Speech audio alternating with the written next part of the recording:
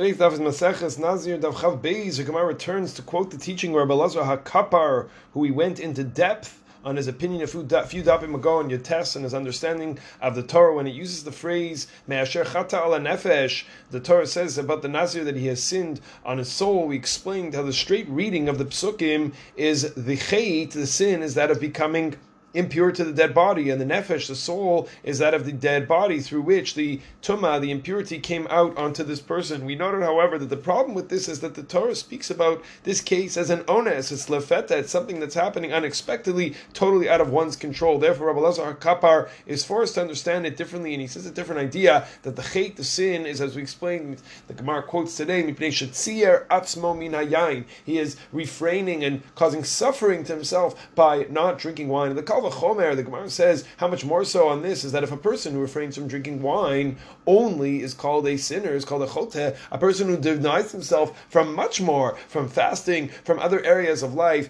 of self-restraint, is all the more so called a sinner, called a choteh. Therefore, in the case of our Mishnah, where a woman took a Nazir's vow to become a Nazir, and then her friend overheard and said, Va'ani, and I'm going to do the same, she has to actually bring a chatas, she has to bring a sin offering for saying the vow, just for opening her mouth and taking that on, even though her husband was going to uproot, to nullify it later. On Daf Yotes, when we discussed it, we focused on one aspect of this teaching, and here we're going to consider the notion of a person being mitzaer themselves. What is that? How do we view this? Person bringing suffering upon themselves, taking on a certain practice. Is this something that we view in a positive light? I came across this tshuva from Menashe Klein in the Shas Chus Mishnah Halachos, Mishalicho Halachos Chelakei Siman Reish Tzadik Tes, Jewish Reish Tzadik Tes. So Kidron quoted it, and it's a fascinating contemporary question titled Hamachazik Diet.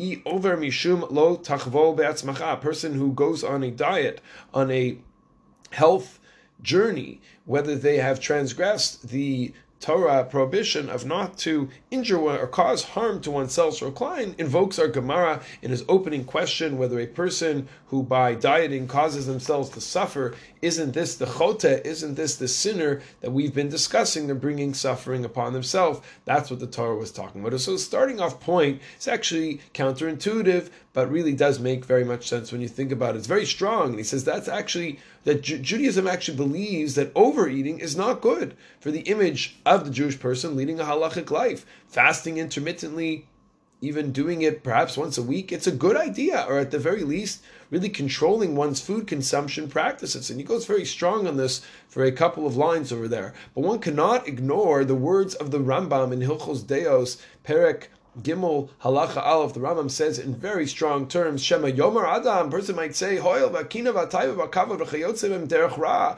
person who has jealousy, a person who has lust, a person who is drawn after trying to gain respect, and all these things is a bad path. Motzin etz adam min olam, like the Mishnah in Pirkei Avos says, it removes a person from the world. Efrosh man, so it says, I'm going to go to the extreme. I'm going to go to a far place. I'm not going to eat meat. I'm not going to drink wine. I'm not going to get married. I'm not going to live in a nice place. I'm not going to wear nice clothing. He says that's also bad. That's also not a good way to go, not a good way to live. You can't go on this path. That's not how Hashem created the world. A person who goes on that path, that's called a sinner. A person who's fasting all the time, this isn't what Hashem wanted. This isn't what the Torah wanted as well. We aren't to go crazy with the license to enjoy the world. As Klein says, "Vafilu misha mevuar." Every